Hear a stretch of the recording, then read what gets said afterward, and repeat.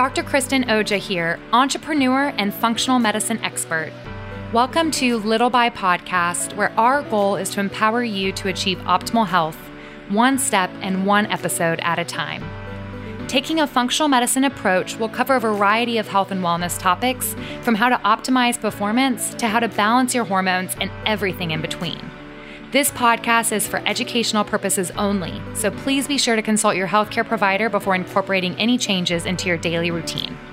Now grab your headphones and let's go for a walk as we take steps towards becoming your best self.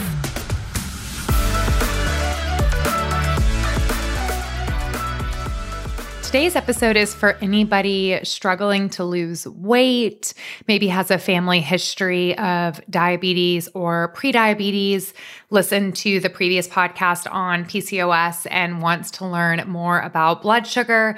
This episode is all about insulin resistance. And this is such a hot topic here in the United States, with 1 in 3 Americans suffering from insulin resistance.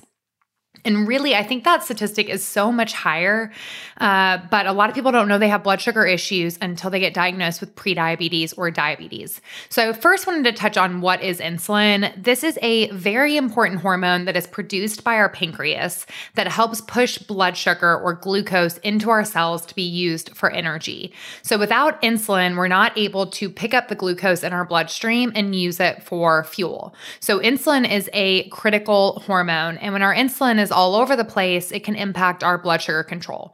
So when insulin resistance occurs, that is when the cells in our muscles, our fat, our liver don't respond as effectively to insulin. So our pancreas keeps trying to make more insulin to make up for it. And over time, our blood sugar becomes elevated. And kind of worst case scenario in this is that our pancreas gets exhausted over time and we end up having insulin dependent diabetes. But this is not having good blood sugar control. Yes, is important for insulin resistance and preventing prediabetes and diabetes, but it's also really important just for our quality of life. So if our blood sugar is going up and down all day long, we're going to feel more tired. We're going to be hungry. We're going to be irritable, have brain fog. And we often see people with blood sugar issues have trouble losing weight, especially that abdominal weight gain. A lot of that goes in line with high insulin, high glucose. And there's a lot of risk factors for insulin resistance. One is a sedentary lifestyle. So if you're not moving much, you're not pulling in that glucose into your muscles, and you can have higher blood sugar and be at risk for insulin resistance. Chronic stress, our stress hormone cortisol, when it's too high, increases our blood sugar. Cortisol is actually very similar to taking steroids. So if you've ever been on steroids for a lung infection or you threw out your back, they often say you're more hungry. And when you're more hungry, you're choosing more carbs and things that are going to bring your blood sugar up quickly. And cortisol, that stress hormone, also naturally keeps your blood sugar high, because who knows when you're going to need to run from that bear. That's really why on a cellular level, cortisol keeps glucose higher, is it never knows when you're going to need that energy because you're in fight or flight. Poor sleep, we know sleep deprivation is correlated to diabetes and prediabetes. Obesity, especially again, that abdominal weight gain. Family history of diabetes puts you at risk, although we really believe genetics is only about 10 to 25% of the story, and 75 to 90% is what we can control with our lifestyle, our environment, diet, exercise, all of those. If you have PCOS or polycystic ovarian syndrome, which we did a whole episode on this, you're at higher risk for insulin resistance.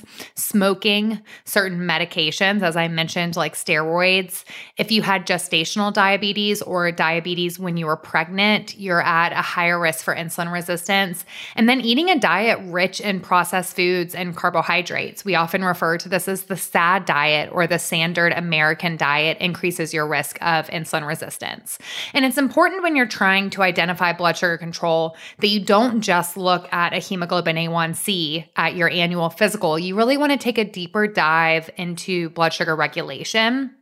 So we want you to at least check a fasting glucose or your blood sugar first thing in the morning without eating for 8 to 12 hours. We also like to look at a fasting insulin. This is the amount of insulin that's circulating in your bloodstream before you've had anything to eat, again, within that 8 to 12 hour window.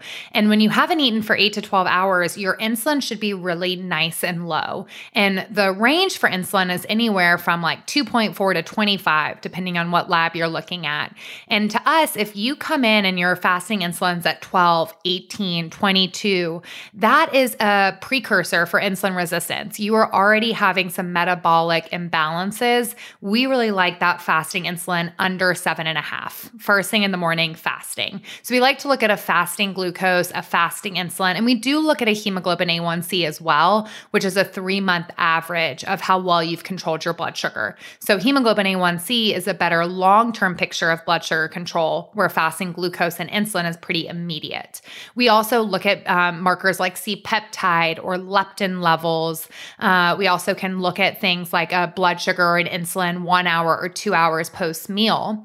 And the really cool thing at Stat Wellness, we've actually started doing a blood sugar boot camp, and we're running this quarterly because we found so much valuable tools out of wearing a continuous glucose monitor. And what that is, it's a little device that goes on your arm that checks your blood sugar every 15 minutes. And through this blood sugar boot camp, we really help our clients identify how diet, stress, sleep, exercise affects your blood sugar. Not just what does the research say or what helps your neighbor, but what really impacts your blood sugar. And we've learned a lot of really cool things. Like for me, when I did the first blood sugar boot camp, I learned a few things. I learned that the order in which I ate my food made a difference. So if I ate the protein on my plate first, I actually had more stable blood sugar post-meal than if I ate a carbohydrate first. And I think part of that is because carbohydrates are broken down and absorbed so quickly, they're going to start to bring up your blood sugar before your protein and healthy fat can really be absorbed and stabilize that blood sugar. So that was something super interesting that I wouldn't have been able to identify. I also found out when I came home super hungry and was having an apple while I cooked dinner, that apple skyrocketed my blood sugar, even though I was eating a protein, healthy fat, heavy meal. As soon as within 10 minutes of eating that apple, that still made a big difference. But if I came home and ate like 10 almonds while I was cooking, my blood sugar was super stable. So it's really cool to, one, look at what does your blood work show? What is your fasting glucose, your fasting insulin? What is your hemoglobin A1C? But even better, what is happening with your blood sugar every 15 minutes throughout the day? Is cardio better for you or strength? Is sleep your biggest variable? If you were sleep deprived, is that what impacts your blood sugar the most? We did find a lot of people had blood sugar elevate in response to stress. So again, part of that is normal because you're trying to fuel your brain. Your brain relies on glucose for fuel. So your blood sugar may go up a little bit to help you think and help you focus through a high stress meeting, but too much stress can elevate your blood sugar over time. So really, really fascinating. If you guys are interested in joining our next blood sugar boot camp, we actually just started one today. But if you're interested in joining our next one, follow at Stat Wellness on Instagram or sign up for our newsletter on statwellness.com for more information on when the next group is starting. But maybe you're not ready to join the group, or you just want some general kind of things you can start doing today to help have better blood sugar control. One, for your quality of life, but two, to prevent insulin resistance, prediabetes, and diabetes. So I wanted to go through about 6 different steps of things that you can do. The first one is our food. I really think diet plays a huge, huge role. And the way we eat our food is really going to impact our blood sugar control. So if we are eating high carbs all day long, our blood sugar is going to go up and down all day long. So carbohydrates are anything like berries to sweet potatoes to a bagel to a waffle, pasta, any kind of flour, carb, sugar, any of those things are carbohydrates that can spike your blood sugar if they're not well balanced. So when we're looking at making our plate, we really like to follow the plate method at Stat Wellness. And we don't want our patients to overcomplicate this. We really want you eating off a 9-inch plate. I know now they're 13 inches, 14 inches, but you really want to eat off a 9-inch plate, what it used to be decades ago. And you want 50% of your plate to be vegetables, all the different colors of the rainbow. Most vegetables are going to be lower in carbs and higher in fiber to help with blood sugar stability. And you also get a lot of micronutrients. You get a lot of vitamins in those veggies. So we really encourage our patients to eat more plants. 25% needs to be a good quality protein. So that can be eggs or chicken or fish or grass-fed red meat or any of those proteins that are really going to help with stabilizing our blood sugar. And protein actually has the highest thermic effect from food. So you burn the most calories when you eat protein. So you want to make sure you're having protein with each meal. And then the other 25%, if you're low carb, could be just a healthy fat like avocado slices or some nuts, nut butters. But if you're not being super low carb, then that can be a good complex carb. And we really encourage when you're choosing carbs to choose carb sources that have at least 3 to 5 grams of fiber, if not more. And the reason is fiber helps to slow down the digestion of these carbs and prevents a spike and a drop. So if you're looking at what is a starchy carb versus a complex carb, you really want to look at the net carbohydrates. So you take the total carbohydrates, subtract the fiber, and figure out what is the net carb. So we like carbohydrates, things like quinoa, chickpeas. They now make chickpea pasta. We like beans and lentils, raspberries, blackberries. Those are carbs with lots of fiber. Or maybe you just want to add high fiber foods to your meal to help get those net carbs in balance. You can add things like ground flaxseed or chia seeds. Avocado is actually really high in fiber. Artichokes, cruciferous vegetables. So we really want to make well-balanced meals, 50% plant-based, lots of veggies, 25% protein, good quality protein, 25% a complex carb. Put the berries on there, the quinoa, the sweet potatoes, and then you really want to be adding healthy fats throughout. Most people need about a tablespoon of healthy fat per meal, depending on your calorie goals and your exercise levels. But that is really foundational. We also don't need to be eating all day long, but we did find in the Blood Sugar Bootcamp, some people do better with small, more frequent meals, where some people do better eating 3 well-balanced meals. I don't think we are all created identically the same, and we don't all thrive with the same style of eating. So it's really important to understand what makes you feel good and what is happening with your blood sugar throughout the day. But when we do eat, whether it is 3 well-balanced meals or small meals throughout the day, it's really important that they're well balanced. So they're going to keep our blood sugar stable, not spike us and drop us. So you don't want to be eating carbs alone. You don't want to just grab an apple or have a fruit smoothie without enough protein and healthy fats in it. You really want to eat these well balanced meals to help with blood sugar control. The next thing is exercise, really specifically strength training. Strength training increases insulin sensitivity in our muscles. And a study was done fairly recently that found that even 15 to 20 minutes of strength training 3 times per week had the power to increase insulin sensitivity by 16% in just 6 weeks. So strength training really increases the insulin sensitivity on a cellular level, meaning your cells are going to be more sensitive to the insulin and the glucose going into them to be used as energy. So as we talked about before, insulin resistance is when our muscles, our fat, and our liver don't respond as effectively to insulin. So our pancreas is working harder, yet our blood sugar is going up in our bloodstream. So if we can make our cells more insulin sensitive, then we're going to be able to use our carbohydrates, use our glucose and our sugar more effectively. So it's really about making your body in a healthy metabolic state by eating the right foods, exercising, specifically that strength training. The other thing, and I know I just did a podcast on sleep. Sleep is really one of the most important things that we can do. We talk about how it's arguably just as important as what we're eating and how we're moving. So if you are not sleeping 7 to 8 hours per night, you need to put that as a top priority on your health because it is going to promote longevity if you're getting good quality sleep. But sleep deprivation's really been correlated with prediabetes and diabetes. So we know that sleep deprivation increases cortisol, which increases glucose, but sleep deprivation also raises our ghrelin hormone, which is our hunger. It's our growl hormone, and decreases leptin, which helps us feel full. So we are just more hungry and making poor decisions throughout the day, which most likely is going to be reaching for carbs because that gives us energy. So we've got to start prioritizing our sleep and aiming for 7 to 8 hours of good quality sleep. The next thing is manage our stress. Keeping our cortisol levels balanced throughout the day is going to really help with our appetite, and it's really going to help with our blood sugar levels.